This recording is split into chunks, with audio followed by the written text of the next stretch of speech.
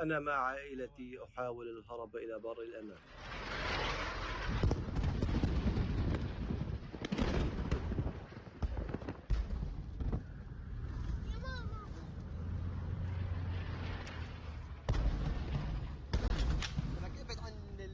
ابني يشعر بالرعب. خافش يابا، خافش خافش.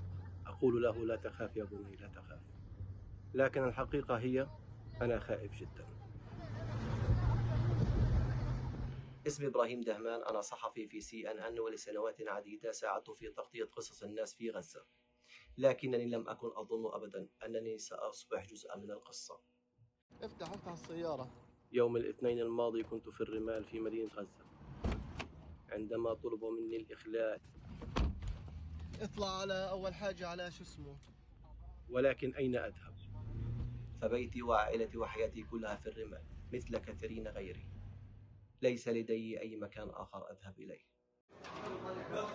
وصلنا إلى الفندق قريب، هناك صحفيون وعائلات وحتى أشخاص بمفردهم.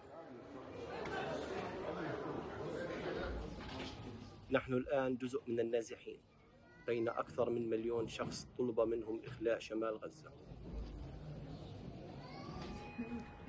هنا بيوصفوش شو اسمه، بيوصفوش الفنادق صح؟ بيوصفوش الفنادق، لا. أعلم في قرارة نفسي أنه لا يوجد مبنى آمن. نشاهد الغارات الجوية من نافذة الفندق، وصوت الانفجارات يبقينا مستيقظين في الليل.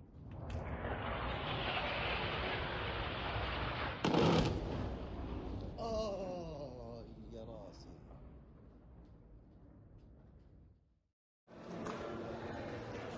في يومنا الثالث شاهدت مبنى مجاورا يتعرض لضربة جوية أخرى. كان هناك رجل وقع في مرمى النيران. لاحظت أنه ابن عم والدي، والحمد لله أنه أصيب بجروح طفيفة فقط.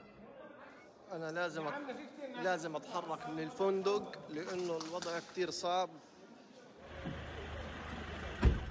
نقوم بتحميل سيارتنا المتضررة بكل ما لدينا من ممتلكات ونتجه جنوبا إلى خان يونس. بعد ما طلعنا من الفندق يعني ثواني ضربوا صاروخ أو برميل خرب المنطقة كلها.